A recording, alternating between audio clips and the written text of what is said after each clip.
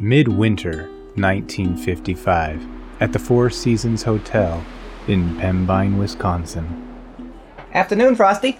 You look like you could use some color in your cheeks. I think I got just the thing for that. Let's hope so.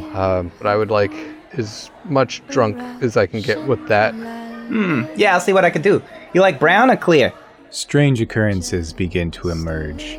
Unexplainable events outside the bounds of science. You see the doors rattle a little bit, and then they rattle harder, and then the glass just bursts forward, and it showers all over Dart and Elliot. Beyond our world, perhaps even deep within the metaphysical. When I opened the back door, we were on a beach.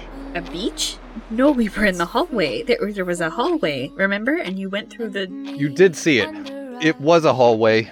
There were thousands of doors. It went on forever. Four unsuspecting people are swept up in a mystery of horrific proportions. Oh my god. Alright, now we got a real crime scene. What were they looking for? I don't know. If it's in this state, I don't know if they'd be able to tell anything is missing even. All it is essays and student papers and my own research. Time to Die Podcast Network presents The Devil's Antlers, a homebrewed actual play cryptid campaign. I think it might be worse than you know. There's blood on the wall out there.